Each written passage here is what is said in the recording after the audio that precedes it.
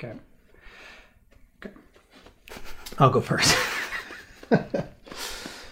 I'm Matt Godfrey. And I'm Ellen Godfrey, and this is our son, Otis.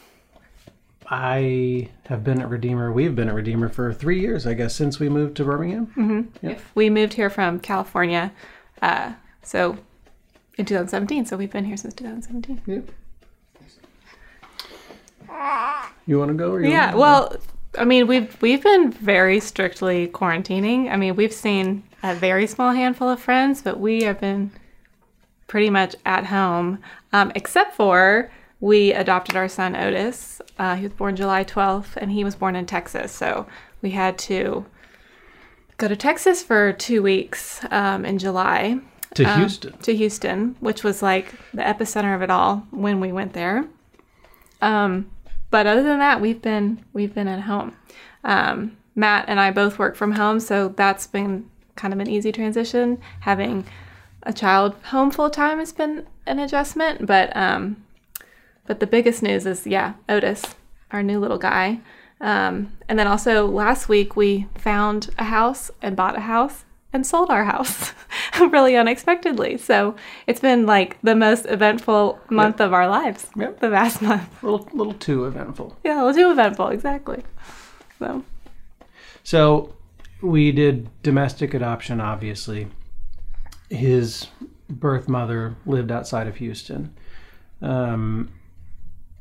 We originally were going to take Irene, our daughter, with us because we really wanted her to be involved and for her to feel like she was a part of it. But because of COVID and because Houston in particular is so bad, we decided to leave her at home with grandparents. So we went by ourselves. And that was actually really hard. Mm-hmm. We FaceTimed with her multiple times a day. But it was also really nice that we got 2 weeks alone with Otis and we had nothing to do. Like, we couldn't work. We couldn't go anywhere because of COVID. Like, we just were, like, at home alone with him, and that was really nice. And as soon as we got the call, because they just call you one day and say, like, okay, you can leave Texas now, and we ran. I mean, we were like, okay, bye, and got out of there. We got home so fast. Yeah. So. Got a speeding ticket on the way home. We got home so fast. You sure did? Yep. Yep.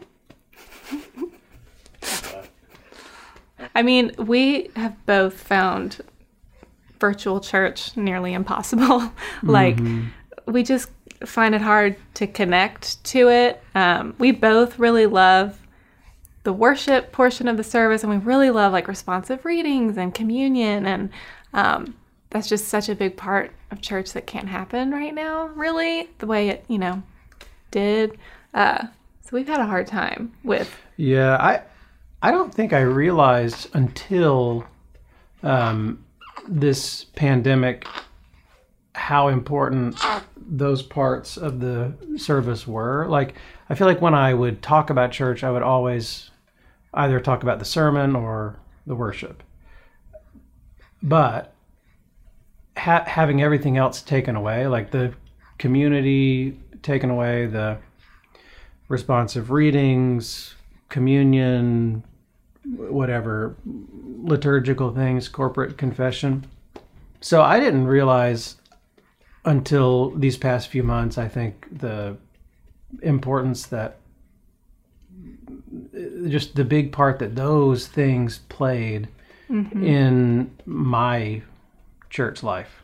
But one thing I've realized is I've always thought, like, you can't rely on church to teach your children about the Lord. Like, that's on us, and they come and support us and supplement that. But, like, Irene's going to learn about the character of God from us, and never has that been more true than now. And, like, we read the Bible with her every night and pray with her, and she's getting to the age where she's starting to say, funny things like we just told you about how Jesus is going to come back and be king, and she's going to be his queen, and funny things like that. But it's just like, we're her only church right now. We're the ones who are, that's the only way she's hearing about God at this point in time. So I think adoption, we were foster parents in California, and then we did private adoption here, has taught me immensely about like how the Lord is in control and I am not, and there's nothing I can do about that. And I feel like the pandemic has like really driven that point home. And I've just thought a lot about like going through adoption and just the ups and downs, and just being able to trust the Lord with it, that he's going to give us our baby. And every time we would hear a no or anything like that, it would be like, okay, that's not the child the Lord has for us.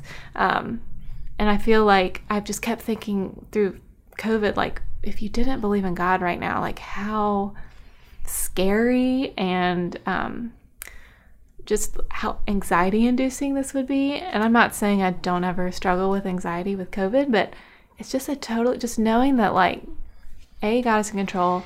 One, he will make things new one day. Like, it's just, I'm just like, gosh, what would this be like to not have that? So I've been really grateful that I have that. Like I said, some days I'm super anxious about it, but I can always come back to the sense of peace of like, God's in control and I'm not, and I can only do what I can do, you know? Yeah. I mean, there's been, even though it has been a relatively difficult past however many months, I mean, there have been so many reminders of God's work. Mm-hmm. I mean, sometimes, like, I know that it's important to look for God's work in your life, and you do, and it's not that you don't see it, but sometimes it's just more obvious than others, and I feel like it's been really obvious lately. I mean, our adoption process with Otis has been, we waited a really long time, but it's been really smooth, and we're really grateful to have him. And like with Irene, before when we were foster parents and we were waiting on a placement, you're just scared, like, who is this kid I'm going to get, and what are they going to be like, and are we going to be able to do this? And then on the other side, we're like, oh gosh, we couldn't love Irene more. Like, she's just the best, and like, man, she's so wonderful, and I'm so glad it was her, and I'm so glad we had to go through all the hard things we had to go through to get her, and I wouldn't change a thing. And leading up to Otis coming, I was like, okay, that happened once. Like, I trust that will happen again. Like, every no and every month that we're still waiting and waiting and waiting, like, you know, and even I went through a miscarriage. Like, there's just things that have happened that were so hard, but I kept thinking, once I meet whoever our kid's going to be, like, I'll just be so grateful for all those things that happened so that we could get him. And I totally feel that way. And I feel like I can't just apply that logic to kids. Like, with the Lord, like, I have to think that way with all aspects of our life. So, and also reminding myself every day, like, how much God loves us. That's just, I don't know. That's really helpful. Yeah. And that nothing like this isn't happening. Like, this didn't like slip past him. Like, it's not something that he's like, oh no, we got to deal with that.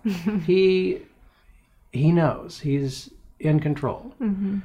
So all of that, it gives me hope.